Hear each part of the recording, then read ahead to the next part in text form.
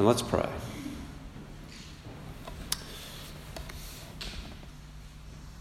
Father, we need your Spirit to know you and to put our faith in you, and so we pray that as we reflect on Abraham and his faith, so you would teach us what it is to trust in you and to be able to do that ourselves.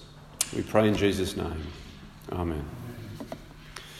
Well, this is a sermon about faith. Where do you put your faith? Who or what do you give your allegiance to? Who or what do you put your trust in, your hope in? These are fundamental questions for life. For many people these days, God is dead, which is to say that those people find it impossible to trust in God, to place their deepest hopes in him. And so they are left either to trust in themselves, in their own wits, beauty, strength and money, or to trust in humanity generally, that we will somehow together eventually do the right thing and make it through to the end, or to trust in some higher principle or entity that might be somewhat kind of mystical and unknown. You know, the idea that the universe is somehow looking after me or us. Or maybe there's nothing to trust in, nothing to place your faith and hope in. Life, in Shakespeare's words, is a tale told by an idiot, full of sound and fury, signifying nothing. Where you place your faith, where you put your hopes, shapes your life. It shapes your priorities, it shapes your ethics, it shapes your choices and decisions and actions and reactions. In today's passage in Romans, we learn that trusting God, placing our faith and our hope in his promises, is what brings our relationship with God alive. It's what lies at the foundation of a right relationship to God. It's what opens the door through which God's blessings flow into our lives. So today I want to look at faith. Firstly, Abraham's faith, and secondly, our faith. Let's begin with Abraham's faith. Abraham's faith in God and his promise brought his relationship with God alive. And you may like to have that passage from Romans 4 that Liddy read open, because we're going to try and tackle the whole thing. Let's step briskly through it.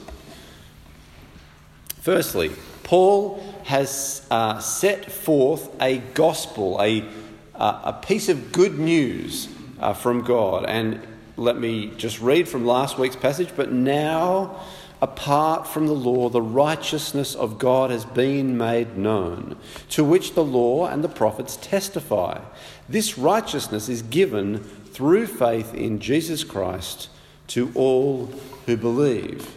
Now we can think about righteousness, the righteousness of God or the righteousness from God, as right standing with God, that you are at peace with God, that you are all square with him, that you have a living relationship of acceptance and blessing. This righteousness, this living relationship, is a gift given to all who believe in Jesus Christ, all who place their faith in him.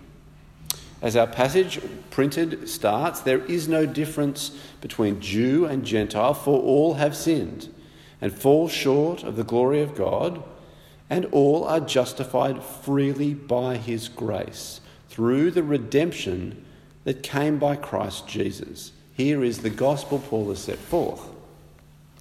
Paul goes on to say that this further dismantles any Jewish boasting that might be a temptation to Jews to think that they had one up on the Gentiles. And so, verse 27, where then is boasting? It is excluded. Because of what law? The law or the principle that requires works? No, because of the law or the principle that requires faith.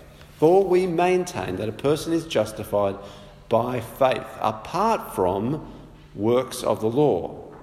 That is, morality and religious observance, the works of the law, do not justify. They do not unlock this living relationship of peace and acceptance with God. They do not make righteous. They do not, as I say, make us acceptable to God or bring us into fellowship with God. This is a gift from God, which we don't earn or deserve. It's been bought by Jesus Christ in his death. It's received when we trust his word. No one earns or deserves it, and so no one can boast about earning or deserving it. Even God's chosen people, the Jews. For in the end, God is not just their God. Verse 29, or is the God of Jews only? Is he not the God of Gentiles too? Yes, of Gentiles too. Since there is only one God who will justify the circumcised by faith and the uncircumcised, that is the Gentiles, through that same faith.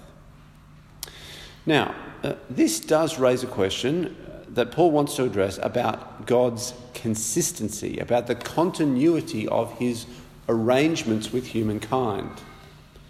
Verse 31, he asks the question, do we then nullify the law by this faith? That is the law of God, the law God gave to his people through Moses. Is that somehow coming to nothing, worthless, contradicted by this faith? Well, this is a problem, since God is faithful and true. And he doesn't change arrangements, he doesn't move goalposts, he doesn't undermine what he has previously said. And so it's important for Paul to demonstrate that what he's saying about justification, about relationship to God, is consistent with what God has already said in the law. That is the teaching of the Old Testament. And so to answer this question, Paul goes back to the beginning, to Abraham. Chapter 4, verse 1. What then shall we say that Abraham, our forefather according to the flesh, for us Jews, discovered in this matter of faith or works of the law? If in fact Abraham was justified by works, he had something to boast about, but not before God.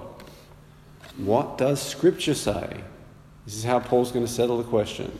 And he quotes then, Abraham believed God, and it was credited to him as righteousness.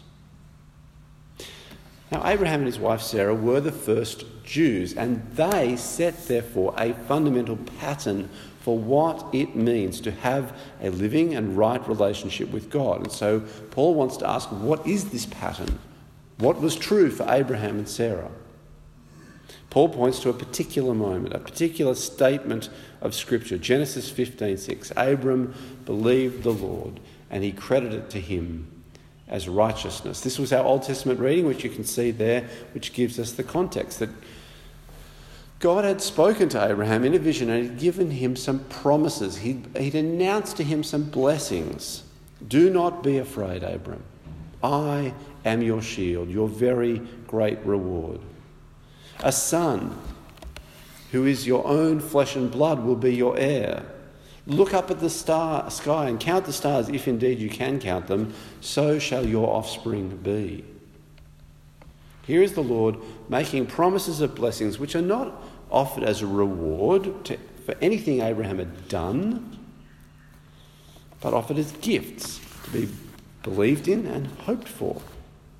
Abraham believed God, and it was credited to him as righteousness. And here, Abraham's relationship with God sprang to life. A door opened and God's gifts began to come through, beginning with being credited or reckoned as righteous, beginning with being forgiven, at peace with God and acceptable to him. This was followed by the birth of Sarah's son Isaac later, which led then to his grandson Jacob and his Jacob's 12 sons, the whole nation of Israel, and all that followed. And Paul's main point is that none of this is a wage for work, but it is a gift received through an act of trust. As he says in verse 4, now to the one who works, wages are not credited as a gift, but as an obligation. However, To the one who does not work but trusts God who justifies the ungodly, their faith is credited as righteousness. Paul points out that this gift of righteousness, this justification of the ungodly, in Abraham's case, happened before God gave Abraham the practice of circumcision, and hence the uncircumcised could be credited with righteousness upon the exercise of their faith. So, Paul says we've been saying that Abraham's faith was credited to him as righteousness. Under what circumstances was it credited? Was it after he was circumcised or before? It was not after, but before. And he received circumcision as a sign, a seal of the righteousness that he had by faith while he was still uncircumcised. So then, he is the father of all who believe but have not been circumcised, in order that righteousness might be credited to them. Now this ties in exactly with a big controversy in Paul's day, for his practice of accepting Gentile believers in Jesus without requiring them to be circumcised, that is, to kind of become Jews. This was controversial.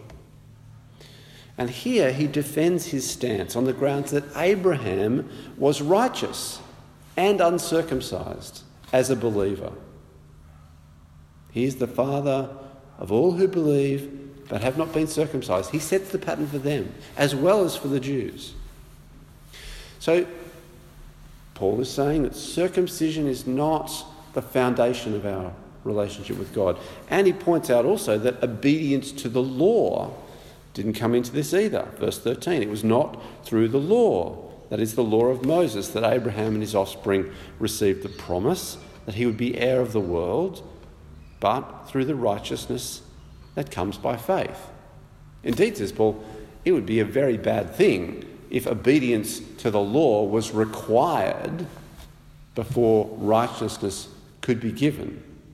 Because, as he says pithily there, the law brings wrath. It's all that he has said in the previous chapters, that when God gives us his command, we in ourselves are completely unable to keep it. And so we suffer its penalty and do not receive its blessing. Law brings wrath. Therefore, says Paul, God didn't do it that way. The promise comes by faith, so that it, that is the fulfillment of the promise, the blessing of God, may be by grace and may be guaranteed to all Abraham's offspring, not only to those who are of the law, but also to those who have the faith of Abraham. He is the father of us all.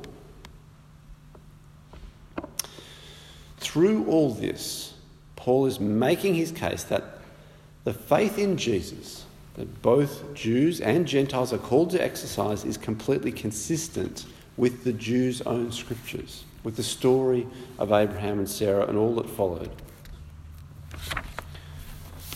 Lastly, Paul points out that faith gives glory to God. God is, in verse 17, the God who gives life to the dead. Abraham believed this. He faced the fact, it says in verse 19, that his body was as good as dead since he was about 100 years old, and that Sarah's womb was also dead. Yet he did not waver through unbelief regarding the promise of God, but was strengthened in his faith and gave glory to God, being fully persuaded that God had power to do what he promised. Faith gives glory to God because it gets God right. It understands who he is and treats him as God. Hence, it makes sense that God credits those who trust him as righteous. Lastly, Christian faith has the same character as Abraham's faith. Christian faith believes in the God who gives life to the dead. The words, "it was credited to him," we read in verse 23, were not written for him, that is Abraham alone, but also for us, to whom God will credit righteousness. For us who believe in him who raised Jesus our Lord from the dead. He was given over to death for our sins and was raised to life for our justification. And this is a good moment to kind of segue, to move on from thinking about Abraham's faith to thinking about our faith. Because our faith in God is faith in God who gives life to the dead. This is the stuff of a living relationship with God. But it is not straightforward, is it? Because life from the dead is a challenging thing to trust in. And maybe you feel besieged by death. The death of your hopes, the death of a relationship, the death of the world that you had and loved and lost, the death of someone you love, your own death. You feel besieged by death. Abraham felt besieged by death, the death of his family line. Genesis 15:2. But Abram said to God's promise of blessing, "Sovereign Lord, what can you give me? Since I remain childless, and the one who will inherit my estate is Eliezer of Damascus." And Abraham said, "You have given me no children, so a servant in my household will be my heir." Long years of infertility had led to the question, "Lord, what can you give me since I remain childless? Where can my life lead except into oblivion?" There's a great mystery for Abraham in how God could do anything for or through a childless old couple. "You have given me no children." Abraham had to live through this death and await a resurrection that seemed utterly impossible, except if God can indeed give life to the dead. Jesus himself also had to live through being delivered over to death on the way to being raised to life. And you and I, if we're going to follow in the footsteps of Abraham, in the footsteps of Jesus, we'll also have to live through being delivered over to death on the way to being raised to life. I don't need to tell you all that goes wrong in life. Yes, life is strong and beautiful. Yes, there is joy, there is fulfillment. There is plenty to celebrate and be thankful for, and we can certainly give glory to God when we receive these things as his gifts, trusting him to continue to provide. But there comes also to all of us that puzzling and painful and frightening trip through the valley of the shadow of death. What does it mean that we enter the cold shadow of death? Does it mean that God is dead? That he is a lie or he's against us? We might ask such questions and struggle with such doubts and wonder how God can give the blessings that he talks to us about.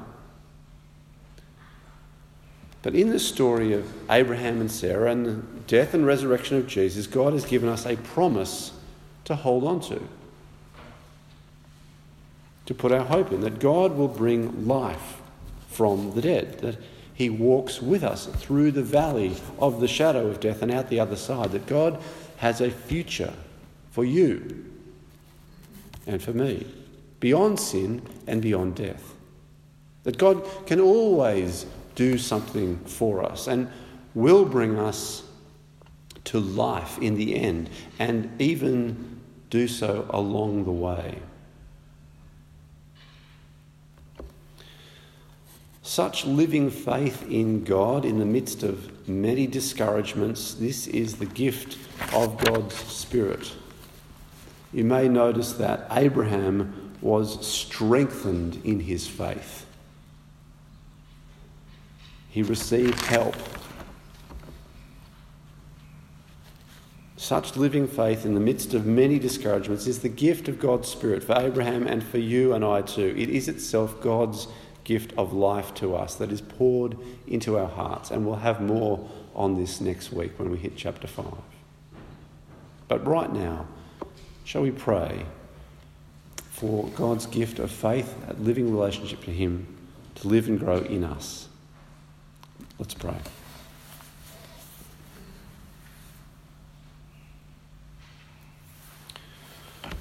Now, Father, even as we live lives that are certainly troubled at times and in deep ways by death, we pray that you would help us to trust in you, to put our hope and our faith in you, the God who gives life from the dead.